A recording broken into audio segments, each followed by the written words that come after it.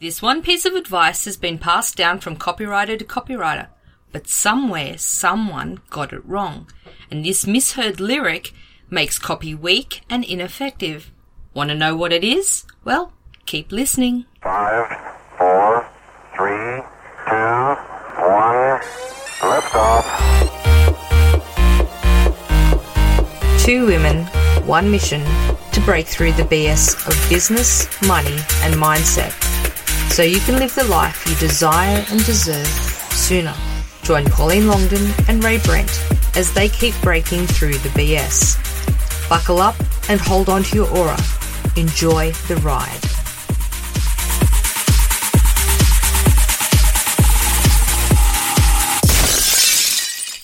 G'day listeners, this is Pauline Longdon. And I'm Rae Brent, and welcome back to Breaking Through the BS. Oh, Rae, it's great to be back again. It certainly is, Pauline. It feels like it's, I don't know, been a week. Yeah, about that. A lot happens in a week, though, I've got to tell you. It certainly does in our life. Yeah, it does, it does. Well, we've got a great show today, Rae. We are talking today about one of the worst pieces of advice that people have been given as copywriters, and what it is, how to avoid it, and how to connect with the audience better when you're writing. So I guess this is one of our very first copywriting podcasts. We haven't really spoken much about it, have we? Oh, not really. A little bit, but not anything No, we haven't really alluded to it. Alluded, that's a good word. But anyway, so today we're going to be talking about the piece of advice, which is... Hang on. Before you get to that, it's like, how the heck did you pull it right down into just one piece of bad advice? Because surely there's heaps going around. I'll be honest, there are a lot of bad pieces of advice, but when I find people are being advised about how to write, this is the one that trips them up all the time because it insults the reader, it's condescending, and as soon as you do that, the people that are reading your copy will close their wallets faster than it takes Usain Bolt to run the 100 metres. And that's fast. That's very fast. And you lose their trust. And that's why I want to share it today, because I see the mistake being done again and again and again. So the mistake, can I tell everyone now? Yeah, okay. All right. The worst piece of advice that people are told when it comes to copy is to dumb down the writing. Bum, bum, bum. So I don't know where this happened, because a lot of the old texts that I read, you know, like the classics, the classic copywriting books, no one has ever said dumb down your writing. But what they do say is to simplify it. You know, don't use $10 words when a 10-cent word will do just as good. And what we're talking about there, and you alluded to before, you know, why would you use the word allude in copy when hint is just as good and it's instantly recognisable? Well, that's it, and then the reader can actually spell it too. They can spell it, and they're not lost from your copy trying to think what that means. Are they saying allude to or hint, or are they eluding? Is the word or meaning eluding me, like as in escaping? So you're not making the person think by using the word hint, because it's instantly recognisable. They know what it is. They have a reference point for it. They don't have to think, so they move on to the rest of the copy. Exactly, and that's what it's all about too, is feeding the reader something that they can easily digest. Yeah. Straight off the plate. Yeah, we don't want people to think when they're reading our copy, and it's not because they're dumb. It's because as writers, that's our job to make the reading easier. As Stephen King and Gary Halbert and many great writers that have come before us have said that the easier something is to read, the more the harder work has gone into the harder it was to write. Yeah, exactly, and the more editing and that, because what we know from people like William Zinsser and other people who've written, and also Stephen King, good writing is rewriting. So we're talking about, you know, just get your dirty first draft out and then edit it down to something that's, you know, refined and easy to understand. But nowhere has anyone ever said, apart from the newer generation of copywriters, dumb down your writing. But you don't dumb down anything because you don't want to insult people. No, exactly right. It's like nobody in their right mind wants to be called dumb. Yeah, exactly. I mean, even David Ogilvy, he's, you know, very famous for saying, the consumer isn't a moron, she's your wife. And when people actually get that the people that are buying products that you're writing copy for, they're not idiots. They're not some random person that you don't know. They are usually someone that you love. And if you don't love who you're writing for in some capacity, then you shouldn't be writing for that product at all. No, because it comes down to the research, knowing who your prospect is, and then actually having that reverence for them that and respect that it's like you're actually providing them with information that's pertinent to them, that's actually, if they buy this product, it's actually going to help their lives, make their lives better. See, that's the way I think of myself as a copywriter, is that I'm helping people solve their problems.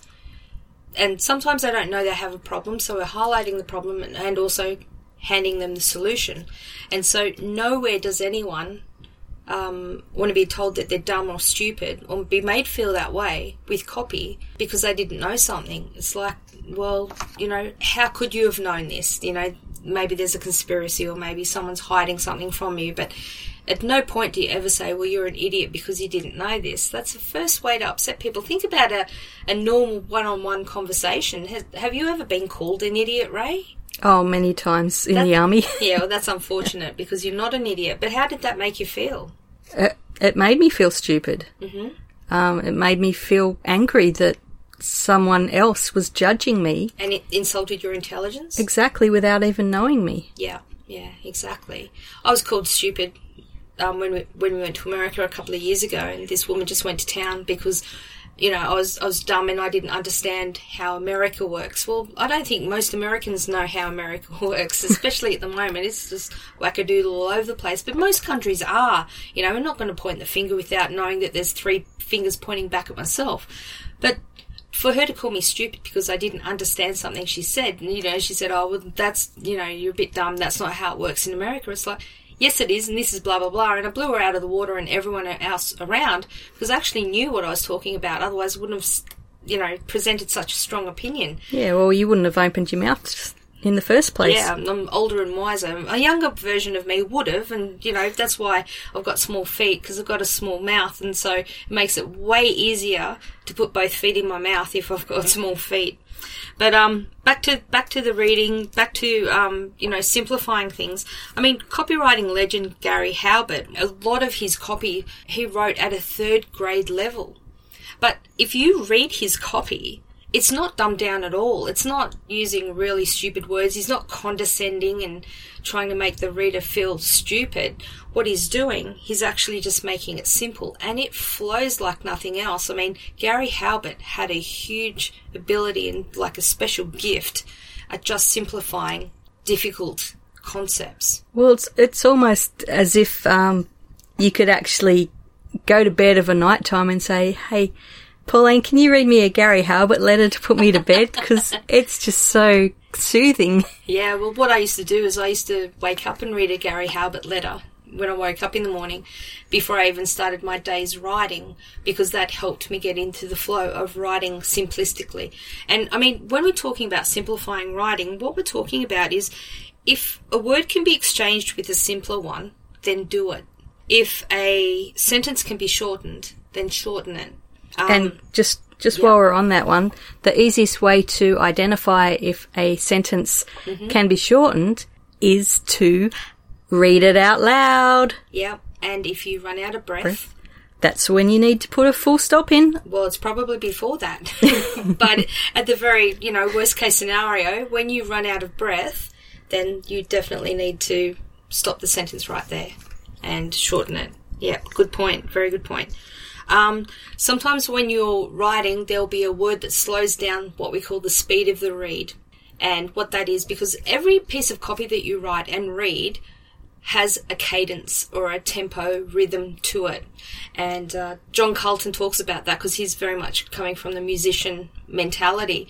I think us coming from the military, we know that there's a cadence in drill and all that sort of stuff. However you get it, you get it. But just know that there is, when you read copy, And then when you write it, you become aware of, like, tempos, like you use the power of three, like 3 words together and things like that. And I'll talk about those in future shows. We'll go into the craft of copy a little bit deeper. So what we want, though, is any words that slow down the speed of the read or distract the reader, as in take them off the page, that they have to go and look it up in a dictionary, or if you actually at that point use a word that they don't understand and they feel stupid, then they will leave the page. Yeah, never to return. Never to return. And in fact, what you're doing is you're training them that if in the future they get anything from you, they're not going to understand it, so they're not going to read it anyway. And that is how we train people. So Gary Halbert simplified his writing, but he never ever dumbed it down. So next time anyone ever tells you to dumb down your writing, just run in the opposite direction. Just do not even listen don't walk. to them. Yeah. Run! So remember, the famous words of David Ogilvy, the consumer isn't a moron, she's your wife. And that will keep you in good stead. Now, just quickly, something that I said before we finish up is to get the right reading level, what you need to know is about the Flesch-Kincaid scale. The Flesch-Kincaid grade level is what grade level a child would be at for them to read your writing with any ease. So when we write copy, some people will say it has to be between 4 and 6. Now, I'm a professional writer, and I sometimes find it very difficult, depending on the subject matter and the what I'm writing about, as in the topic or the industry. Sometimes it's very difficult to get it below 8. But 8 is the absolute maximum that you should be aiming for. Obviously, the lower the better. So 4 would be fantastic, but we are in like godlike Gary Halbert zone right there. If you can get it between 6 and 8, that is a happy day.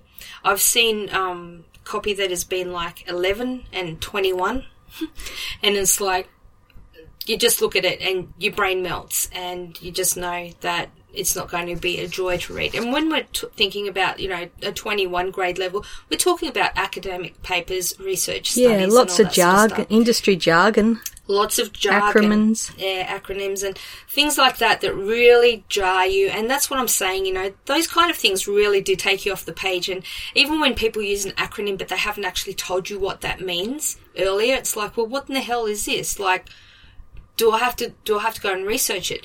As a writer, you are trying not to make your reader do any work apart from just read what is on the page right there.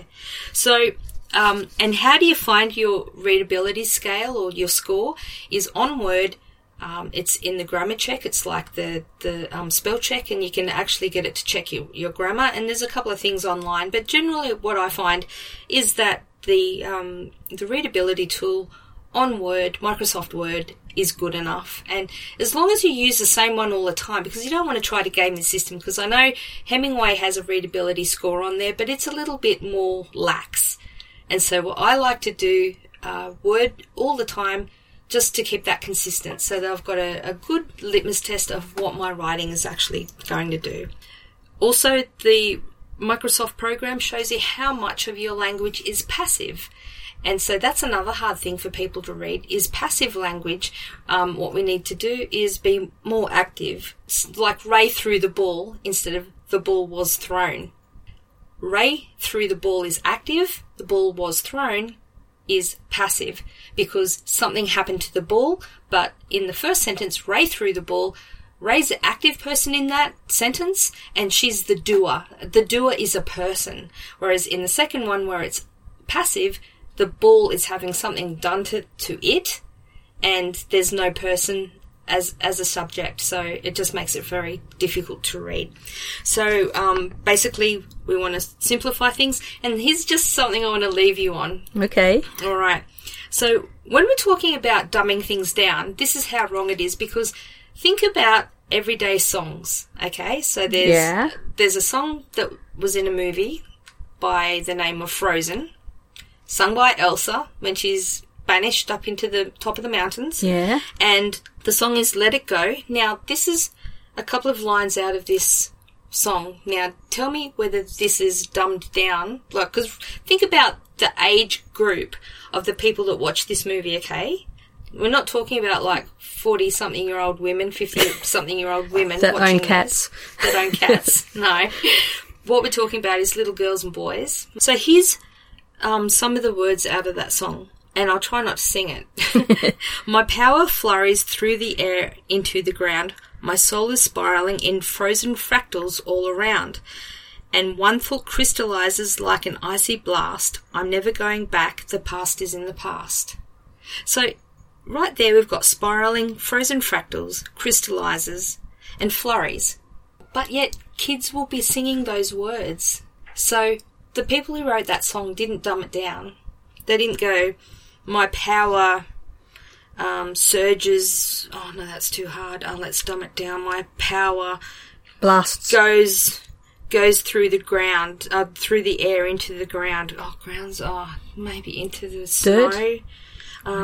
You know, they didn't dumb it down. They just left it at an intellectual level that people could maybe learn a little bit out of it.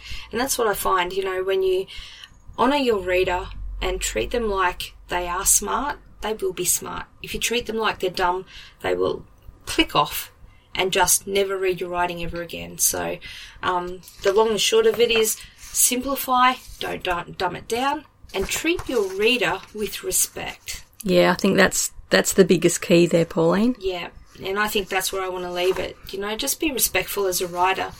Yeah. Yeah, and it comes down to that authenticity and wonderful communication skills. Exactly. And that's what copy is all about for me. It is just having a genuine, authentic conversation with someone that I care about. And that's copy. Everything's copy. And that's all I got to say about that. And that's all I got to say about that. Okay, guys, thank you very much for listening to our bantering and our little shenanigans. And we'll catch you on the next call. Yeah, bye for now. Bye for now. Hey, thanks for listening to the show. Come on over to breakingthroughthebs.com. That's breakingthroughthebs.com. And that's where you'll find all the episodes and all of the show notes. And remember, if you like the show, subscribe and leave a review. And let all your friends know about Breaking Through the BS. We'll catch you at the next show. Bye for now.